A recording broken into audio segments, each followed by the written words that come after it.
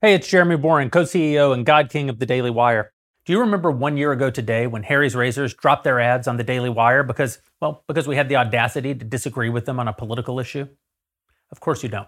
Why would you? Woke corporations cancel their advertisements on conservative shows and platforms all the time. It's hardly even news at this point, just the cost of doing business. See, corporate America wants it both ways. They want conservatives to buy their goods and services, but they also want to virtue signal to the woke mob and their 23-year-old employees by publicly repudiating those same conservative customers. But here's the thing. I do remember. I remember every time one of these cowardly companies betrays us, and it is a betrayal, make no mistake. They know our politics before they advertise with us. It's why they advertise with us.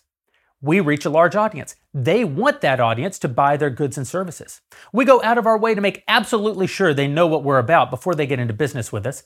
And they get into business with us anyway because it works.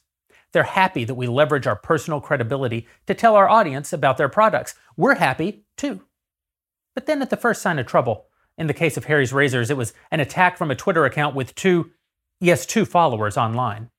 Well, then they not only pull their sponsorships, but they publicly attack us and the very audience that they paid us to reach. Now look, I don't mind any company pulling their sponsorships. That's their right. That's just business. It's the public attack I can't abide. Harry said our views, in this case, the very common view that gender dysphoria is a mental illness, were, quote, inexcusable.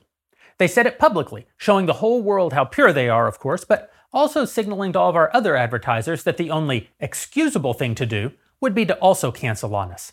See, that makes it a direct attack on our business and a direct attack on our audience too. So what are we to do? Well, what conservatives have been doing for years is lose. We're supposed to take the L. We're supposed to get a little poorer. We're supposed to hire fewer people. We're supposed to be a little less profitable. And of course we bitch. Oh, how we complain. The left is terrible. It's cancel culture. They're trying to silence us. And then we beg. We beg for donations mostly. Stand up to the censorious left, we shout, by sending us your money. And what you get for your money is, well, more losing and more bitching and more begging. That's economic incentive at work. As far as actual action, at most, we might rally for a good old-fashioned boycott. Boycotts, of course, cost the offending company in question virtually nothing, and they're over in virtually no time. Of course they are. Because in the end, we still need those products.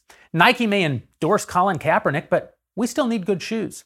Hollywood may sucker punch us every time we turn on the TV, but we still need good entertainment. Harry's may call us inexcusable, but you still need a good shave. Well, I'm tired of losing. I want to win for a change. I want to create culture, and I want to have a freaking good time doing it because losing sucks. That's why today, the Daily Wire is launching Jeremy's Razors, a direct competitor to Harry's, where people with inexcusable values like mine can get a great razor without having to give their money to people who clearly hate them. It's why the Daily Wire launched its own film company last year, so people, again, with inexcusable values like mine can get great entertainment without giving their money to people who clearly hate them. It's why the Daily Wire is in the podcasting business, and the news business, and the commentary business, and the technology business. Business, mind you, not charity. We're a for-profit company. We don't make our money by complaining and begging.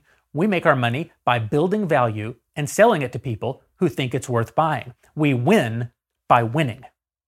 The left is happy to bifurcate the culture, to rip it in two. They're convinced they'll pay no economic price for this because they know what I know.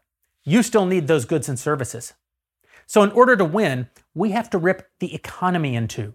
We have to give conservatives their own companies. We have to give conservatives their own products to buy. We have to build actual market alternatives that, in success, will force the left to take real losses if they don't compete for our business.